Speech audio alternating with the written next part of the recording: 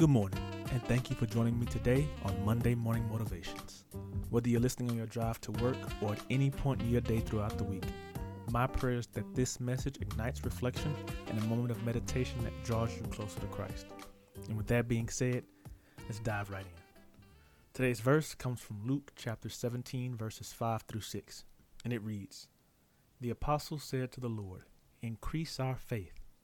He replied, 'If you have faith as small as a mustard seed, you can say to this mulberry tree, be uprooted and planted in the sea, and it will obey you.'"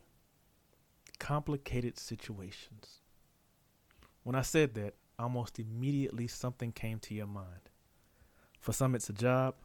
For others, it might be a person, an entanglement, a situationship, whatever your choice of word is. And for others, it might be forgiveness, like the disciples in this verse.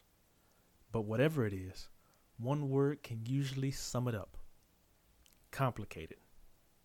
No matter what form they may come in, they usually share one trait. And that's the fact that many times we don't see a path forward or even around it because it's simply just a tangled mess. But why? What makes them so complicated? And what does that have to do with a mulberry tree? First, let's dive into a little bit of info about the mulberry tree and why uprooting it is such a big deal. Because of all trees Christ could have chosen when making the faith analogy, he chose the mulberry tree. When we think of our situations, we think more elmish, maybe a little red oakish, but not mulberry. The name doesn't even sound that oppressive or threatening. But just like our situations when we first step into them, nothing looks threatening until it becomes rooted. And that is the danger and the complications of the mulberry tree. So the mulberry tree has what they call a damaging and invasive root system. When we look at anything that's invasive, it is usually not used to paint a rosy picture, but one of complete takeover and rapid growth. This is especially true with the mulberry tree. The root system spread far and deep. It grows so quickly, and the roots are so densely dominating the area around it. Meaning, the roots are thick and clustered together and not easily uprooted. When I think of that, I think about the Christmas tree lights in their box, waiting to decorate the tree at the end of the year. These roots can cause foundation problems to whatever is planted near it, and can cause any foundation to warp and buckle. Is this starting to sound familiar? Sounding very complicated yet? From the outside, the tree is beautiful, tall, and even fruit-bearing. But all fruit ain't good fruit. And once it's rooted in, the tree takes over, damaging the foundation and refusing to be uprooted. Complicated. And for some people, they accept this situation. They pull up a chair, they settle in underneath the shade of the tree, and accept the fact that this ain't going nowhere. But then there are some that want to get rid of the tree.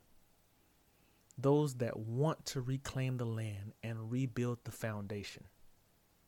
It is those people that Christ is speaking to today when he is speaking of mustard seed sized faith.